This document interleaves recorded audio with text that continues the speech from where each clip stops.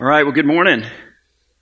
I got to tell you, I love the last song that we sang. I liked all the other ones too, but I really love that last song. I was thinking, man, if we sang that like every Sunday for a year, I'd want to keep going. And I love what it says. The church will arise with power and love.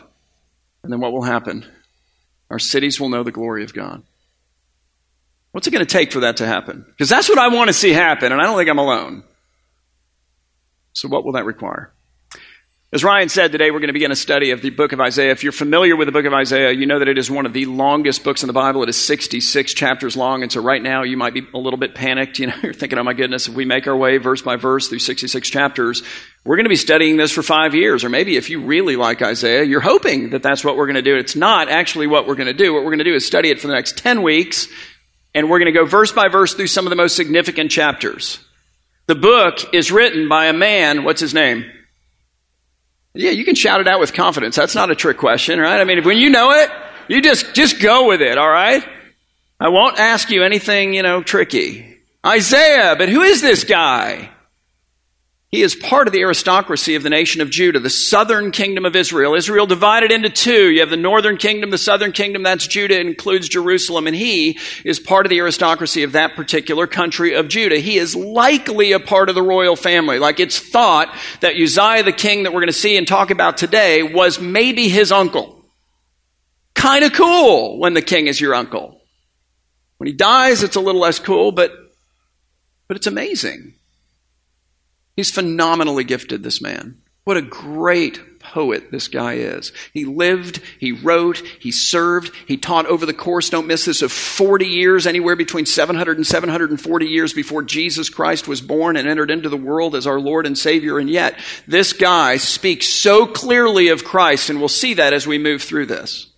It's miraculous. There's no explanation for it apart from the fact that he's inspired, meaning that the Spirit of God wrote this book through him. And yet, notwithstanding the fact that he had a 40-year ministry, he had all of this talent, he had all of this kind of, political power and all of this stuff, this guy's ministry in his own day bore almost no fruit at all. Like, it had almost zero effect on anyone. In fact, at the end of the 40 years, instead of throwing him like a, retirement party and presenting him with a gold watch and a key to the city and sending him off with a nice plaque that he can hang on his bedroom wall, and saying, hey man, thank you so much for all that you've done for us. You've served us faithfully for 40 years. Wow, what spiritual direction you gave to us. An incredible book. This thing is amazing. Like, his ministry came to an end when Manasseh, who was then the king of Judah, and he was an evil, awful king, said, all right, we're going to silence Isaiah. Here's how we're going to do it. Lots of options, but I choose cutting him in half. So let's lay him out on the table. I know he's my cousin or relative or great uncle or whatever, but get the saw out, boys, because we're going to cut him in two right about here. Wow. I mean, I'm not going to lie. That's how I'm hoping it does not end for me here, almost no effect. And yet he wrote one of the most beautiful books in the Bible, without question. And one of the most relevant. What is Isaiah doing in this book? He is looking at the church in his day, the people of God in his day, and he's realizing that they are an unmitigated disaster. He's like, oh my goodness, these people are spiritually bankrupt. Like, these people, spiritually speaking, they think they're good because they're doing all of the religious activity, but the reality is they're doing all the religious activity in a completely self-serving, insincere way. In other words, they're going to church and they're singing the songs and they're giving to this and they're going to that and they're supporting this and, all of these different things. They're doing their personal worship, all the stuff that we just talked about. Like, they're doing all of this in order to kind of collect chips from God. At least this is how they're processing it subconsciously. So that, next Tuesday when they want their deal to close, they can go to God and go, hey, now listen, I kind of feel like you owe me. Because I did this and I did that and I did this and I did that, and here are all the chips I gathered up this week, and here's how I want my life to go. I'm pushing them all into the center of the table. I want you to close the deal. I want you to heal this person. I want you to do this, do that, my kids, my marriage, my health, whatever. Like, who is that? Like, what God is that? God's a concept. That's not God. That's not the real God. Isaiah is looking at his church in his day, and he's going, man, we are spiritually lifeless, and we are missionally ineffective. Not getting anything done. He's devastated. He's like crying out to God, going, how can these people, Lord, your people, who themselves live in darkness, lead other people to light? How can these people, your people, God, who themselves, are dead, lead other people into life? How can these people who are far from God, and it's worse than that, Lord, because they're blinded to the reality that they're far from God. Because they're going through the motions, they think they're close. So how can these people who are not only far from you, but blind to the reality that they're far from you, lead the rest of the world to draw near to you? Because that's their mission. And it's our mission. How can we do this? I mean, what is the deal? How are those people going to do that? So that's the question that he's asking with this book. It's the question he answers with the whole of this book, but it's also the question that he experiences the answer to in his own heart and life, much to his surprise, in chapter 6 of this book, right at the beginning. So Isaiah, if you're familiar with the book, spends the first 5 chapters just going after God's people. Like, I read all 5 chapters and I made a list. So he comes to the people of God, his church in his day, and he's like, okay, so let me tell you what your problem is, all right? So here's the deal. You've left God. You have corrupt leadership. You're liars and thieves. You trust in money and possessions and political power. You are so unbelievably proud. You oppress the poor. You take advantage of the weak. You're ungrateful, wild drunkards and partiers. You're unjust. You're deceitful. You call evil good and good evil and celebrate that nonsense. And when you worship the Lord, you're doing it in a completely self-serving fashion, even though you don't process that consciously, which is actually worse.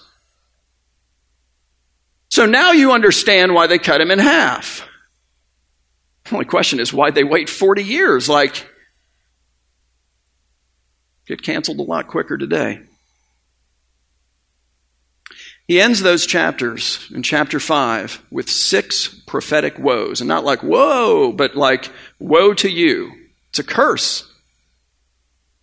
He says, woe to you. He's saying to the people of God, woe to you for this, and woe to you for this, and woe to you for this. You think I'm done? No. I got 3 more. Woe to you for this. Hey, here we go. Woe to you for this. Don't miss it. Woe to you for this. He gets to chapter 6, which is where we're going.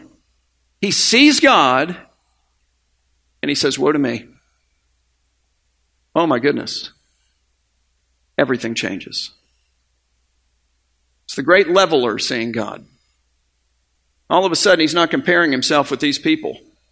He's comparing himself with God. And when he compares himself with God, he realizes that the distance there, which is infinite, is a lot greater than the distance between him and these people. In fact, the distance between him and these people goes away entirely. He's like, oh my goodness, I have been woeing you guys. I mean, I've been letting you have it. And the reality is, I come into the presence of God and I am going to proclaim a prophetic curse upon myself. Woe to me. And God comes to us in those moments. He brings healing. He brings forgiveness. He brings restoration. And he commissions us from a very different place, not a place of it's all about me, but from a place of it's all about him. What Isaiah realizes is, man, you know what, for these people to get from here to here, what they need to experience is really what I, Isaiah, have experienced in the presence of God. In other words, the cure for our spiritual ineptitude and our missional ineffectiveness is an experience. It is an encounter with the living God. And so what he does is he writes his encounter with the living God in such a way as to employ all of the senses of us as human beings. We hear it. We see it. We feel it. We smell it. There's incense. There's smoke rising. There's all of these different aspects of this. And the reason that he writes it so carefully and with such detailing and so graphically is that he's going, oh Lord, here's what I want you to do with this. I want you in future generations, because obviously it ain't getting done in mine. I want you to awaken God's people to the reality of who God is, because when they see God, they can't treat him the way the way they've been treating him. He's not going to be a concept anymore. He's going to be not just a reality, but the ultimate reality. So Isaiah begins with this. He says that in the year that King Uzziah died, I saw the Lord. So what is he doing? He's saying, okay, so I saw the Lord. When did you see him? In the year that King Uzziah died. And he's just not marking the date. He's also saying, look, there was stuff going on that all of these people would have understood who originally read this.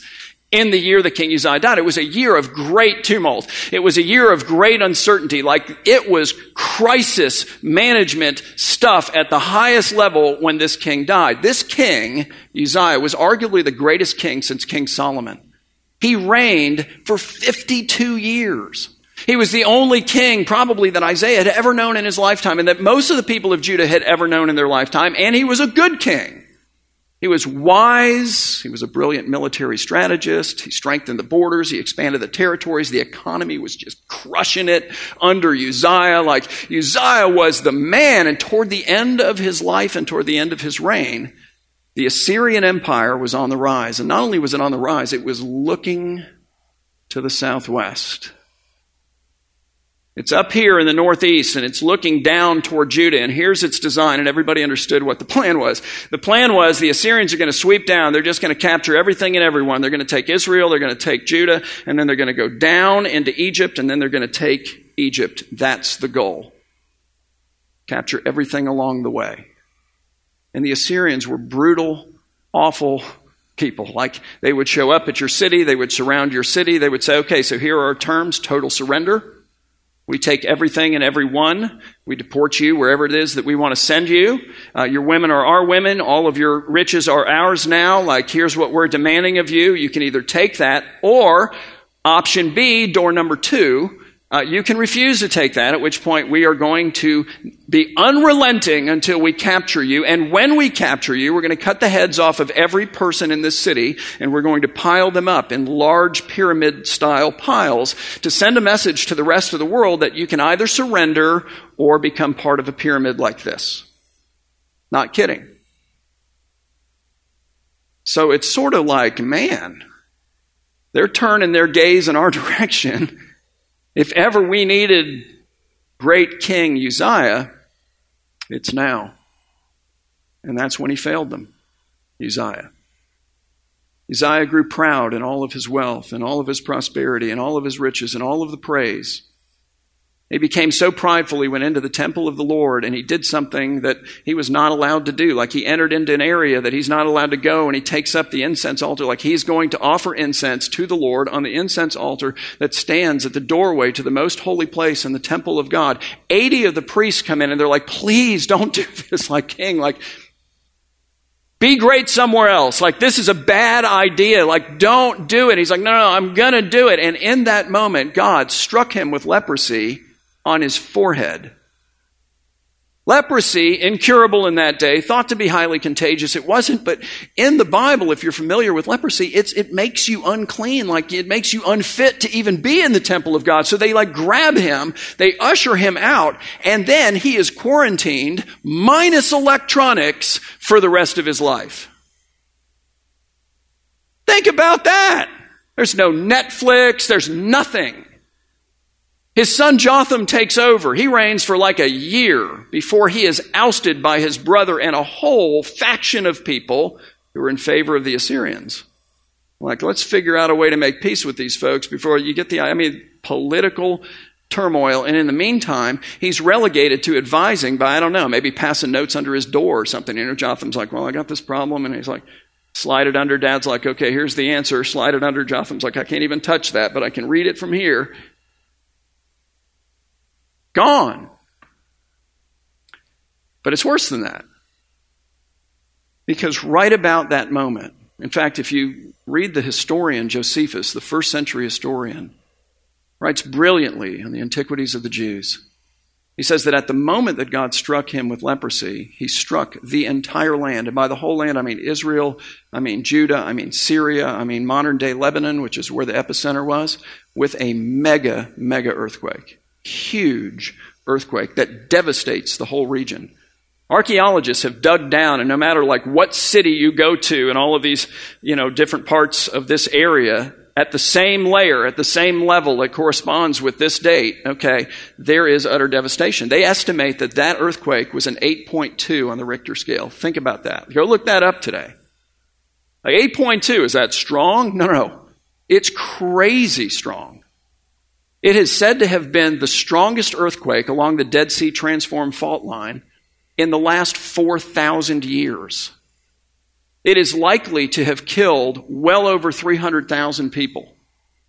So when you take a look at what other earthquakes at that same fault line, so the same deal, lesser in intensity, killed, however, in antiquity. There's one, for example, that wiped out 255,000 people. Okay, so what did the megaquake do? And by the way, it's referred to twice in the Bible, once by a man who lived through it, and another time by a man who lived 250 years after it occurred.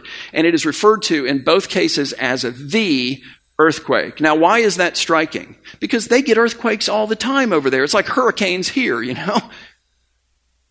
If a hurricane came and it was so devastating that universally today and 250 years from now, everybody referred to it as the hurricane. Okay, now you're kind of getting a feel for this.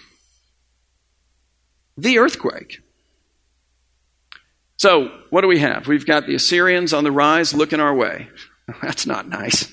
I don't like that. We've got the great King Uzziah, the only one I've ever known. Good king. In a moment of pride, failing God and failing us, relegated to a room, passing notes under the door. His son Jotham, and it's really uncertain with him. I don't know how it's going to go with him. Family is fracturing in the royal family. Everybody now is nervous. You have this earthquake that is a mega quake, wiping out hundreds of thousands of people, leveling whole towns. How about that for the economy? And now, Uzziah can't even pass notes. He's done. He's dead. Isaiah's like, okay, so in the year that King Uzziah died, with all that happening, guys, that's when I saw the Lord. And where is he? Like, what is he doing? It says that he is sitting upon a throne, high and lifted up. And then here's the description of the Lord. This is it, the whole description. He says, and the train of his robe filled the temple. I'm sorry, but I find that disappointing. I do. I mean, look, the train of his robe was significant. The train of his robe was super important. It spoke of an ancient Near Eastern king's majesty. So when an ancient Near Eastern king, for example, would go and conquer another ancient Near Eastern king, he wouldn't just append the kingdom of that king to his own kingdom. He would cut off a part of that guy's robe and append that to his own robe. So the larger the robe, the more kingdoms have been conquered. And what he's saying is that this is the King of all kings. Like, this is the Lord of all lords. This is the King of the universe. He has conquered every kingdom, including mine and yours. The only question is, are we going to give it to him, or is he going to have to take it? Are we going to look at him in a vision like this and go, oh my goodness, I have been dealing with you on a purely concept level, and honestly, when I analyze the way that we relate, this has been about me, which it is for all of us to some degree. It's just how we're wired. It's hard not to happen that way. But Lord, when I have seen you, I want you to have this. Like, please take this. Put this on your robe. Add this to your lands. Like, what can we do with this little bit to advance you? Because it's not about me. He's high and lifted up. I think that's a little odd, honestly. I do. I think that, like, let's say, for example, that the President of the United States is somebody that nobody had ever seen. He's this guy. He's locked behind a door, and then finally somebody goes in and sees him and comes out. What do we all want to know? I mean, what did he say? I get that, but what did he look like? Like, we don't even have a snapshot of this guy. Camera's not allowed in. What did he look like? I don't know. He's about 6 feet tall. He's like 78, years old. He's going to be 79 next week because that's how fast they age in office. And then 80 the next week, and about $175, in weight, like gray hair. It's odd to me, but it's not odd in the Bible. There are these moments in the Bible where people see God, and they don't describe him. So the elders of Israel, they go into the presence of God. Exodus 24, go look it up when you get home. They walk away, what do they talk about? The blue pavement under his feet. Isaiah goes into the presence of God, sees him on his throne. What does he talk about? The robe that fills the room. John the Apostle goes into the throne room of God. Revelation 4, he's like, yeah, you know what? He's blazing with diamonds and rubies. Like, that's the color of it all, and that's about all I got. Like, what are these people suggesting? Because I promise if they met with any one of us, they'd be able to describe us just like we could describe them. Look, we could walk into the presence of the most intimidating person in the world, and we'd still be able to walk out going 6 foot, 175. We could do it. I think what they're saying is that human language fails. It does not have the capacity to relate to somebody the appearance of the Lord properly. Like it just, at some point you just go, I don't know, man. You got to see it yourself. Words fail to do justice to the beauty of God. Is that who you came to worship today? Is that what you came with? Is that how you live? Is that who you sing to? Anyway, they talk about the pavement, they talk about the robe. John and Isaiah, as we'll see now, also talk about the angels that surround him. He says, above him stood the seraphim, which means literally burning ones. So they're burning, they're fiery, and it speaks to the holiness, the otherness of God, the purity of God. Each had 6 wings, it says. With 2 he covered his face, unwilling to look upon the blazing glory of this great God and King. With 2 he covered his feet. It's really an image of him taking 2 wings and enfolding them over his body and his lower parts in particular, unwilling to reveal his creatureliness, though he is perfect in the presence of this great God and King. And with 2 he flew, ever ready to carry out the commands of this King. And notice their cry. For it says that they called one to another continuously, back and forth, from one side of the room to the other. And they said, holy, holy, holy is the Lord of hosts. The whole earth is full of his glory. And what does the proclamation of the holiness of God in this moment with Isaiah bring? Because this would not have been lost on him. It says in the foundations of the thresholds of the throne room of God shook like an earthquake.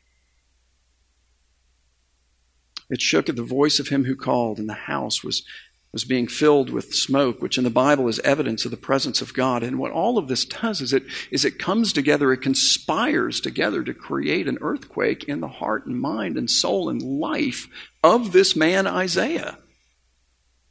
It changes him from thinking about God as a concept, somebody that he's come into the temple to hopefully, get him to kind of fix what's going on in the leadership of our country. And Lord, help deliver our economy from this devastating earthquake. And please do this, and please do that, and please do this. And look, he tells us to bring him our requests, but you get the idea?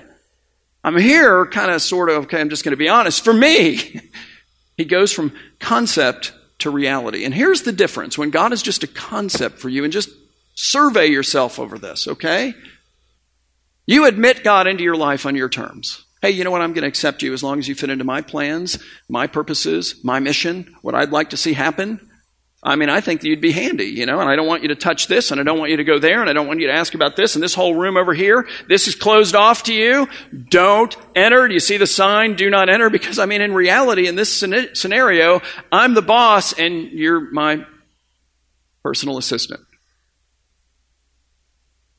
I'm interested in this because I'm thinking you can advance me.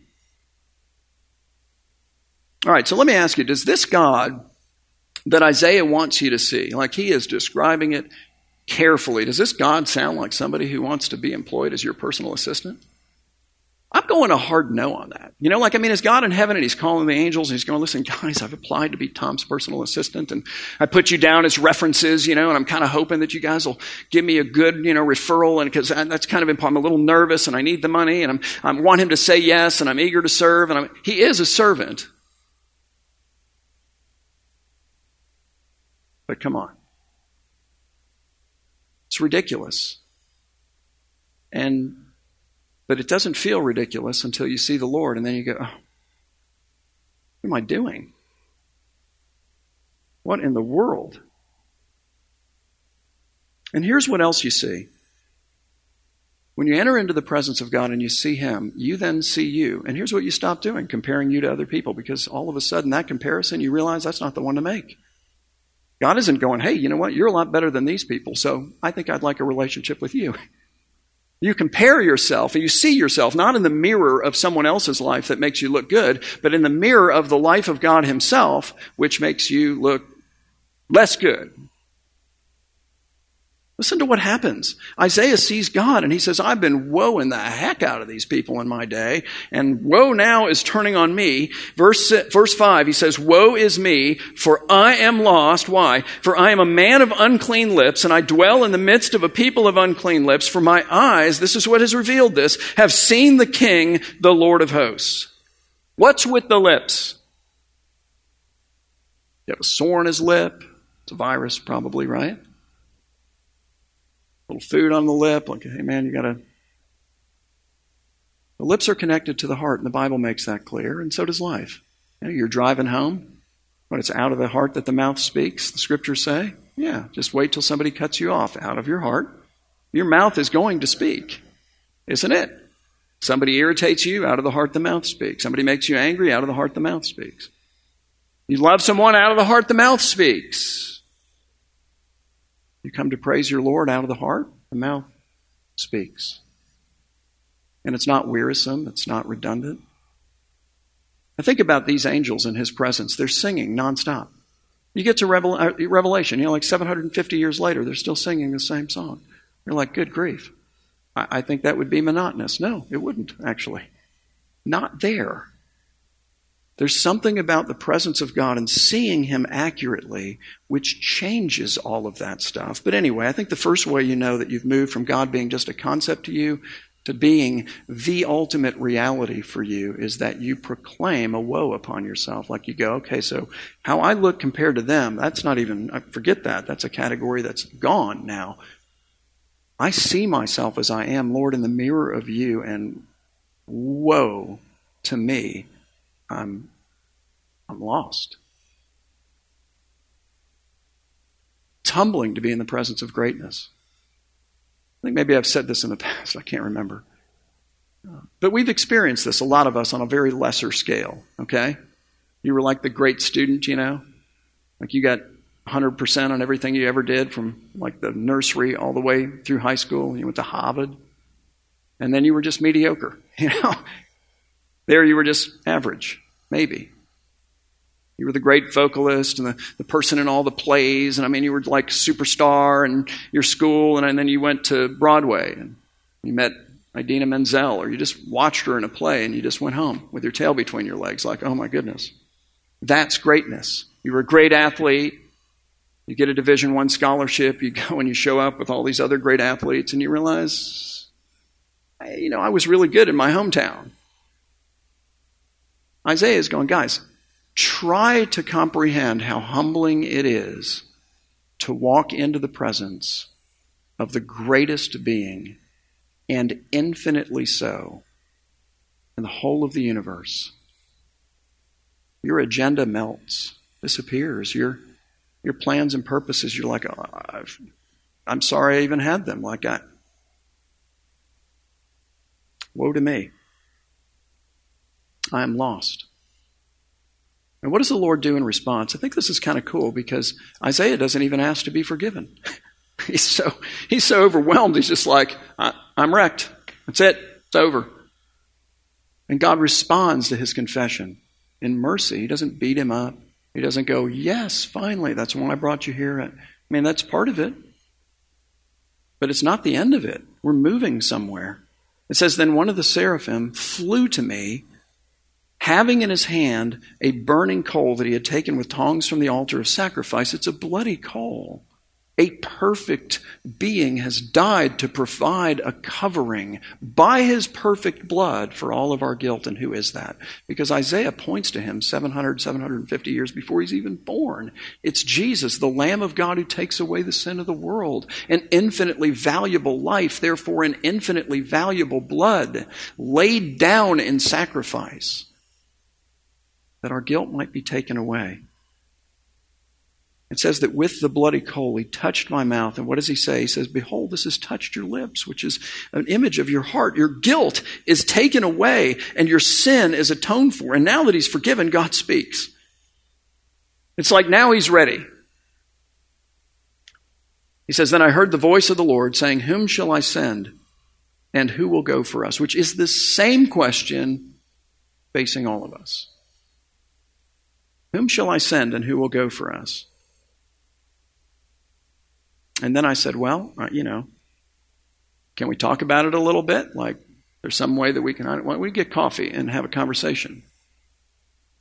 I don't know. I got kind of some boundaries up here. I've got some things I'm committed to. I don't want to kind of foul up this and that and kind of wondering how invasive this is going to be. Frankly, as I analyze the situation and I sort of look at it from my perspective a little bit, I got some questions, like, how long is this going to take? Where am I going to have to go? How dangerous is it actually going to be? Is it going to be dangerous? What am I going to get paid? Are there health insurance benefits? Like, you make a matching contribution to my IRA. Like, it's all gone. It's melted. It's dissolved. It's not even on his radar.